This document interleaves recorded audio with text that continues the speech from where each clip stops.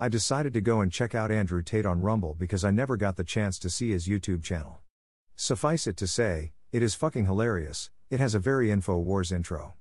I alluded to a short criticism I have of him in the previous piece, which is that men who have his level of power that do not pursue women are more virtuous, and in this video, he says if he could do one thing differently he would go back in a time machine 5 years and be monogamous because he would have achieved so much more. Raffle emoji.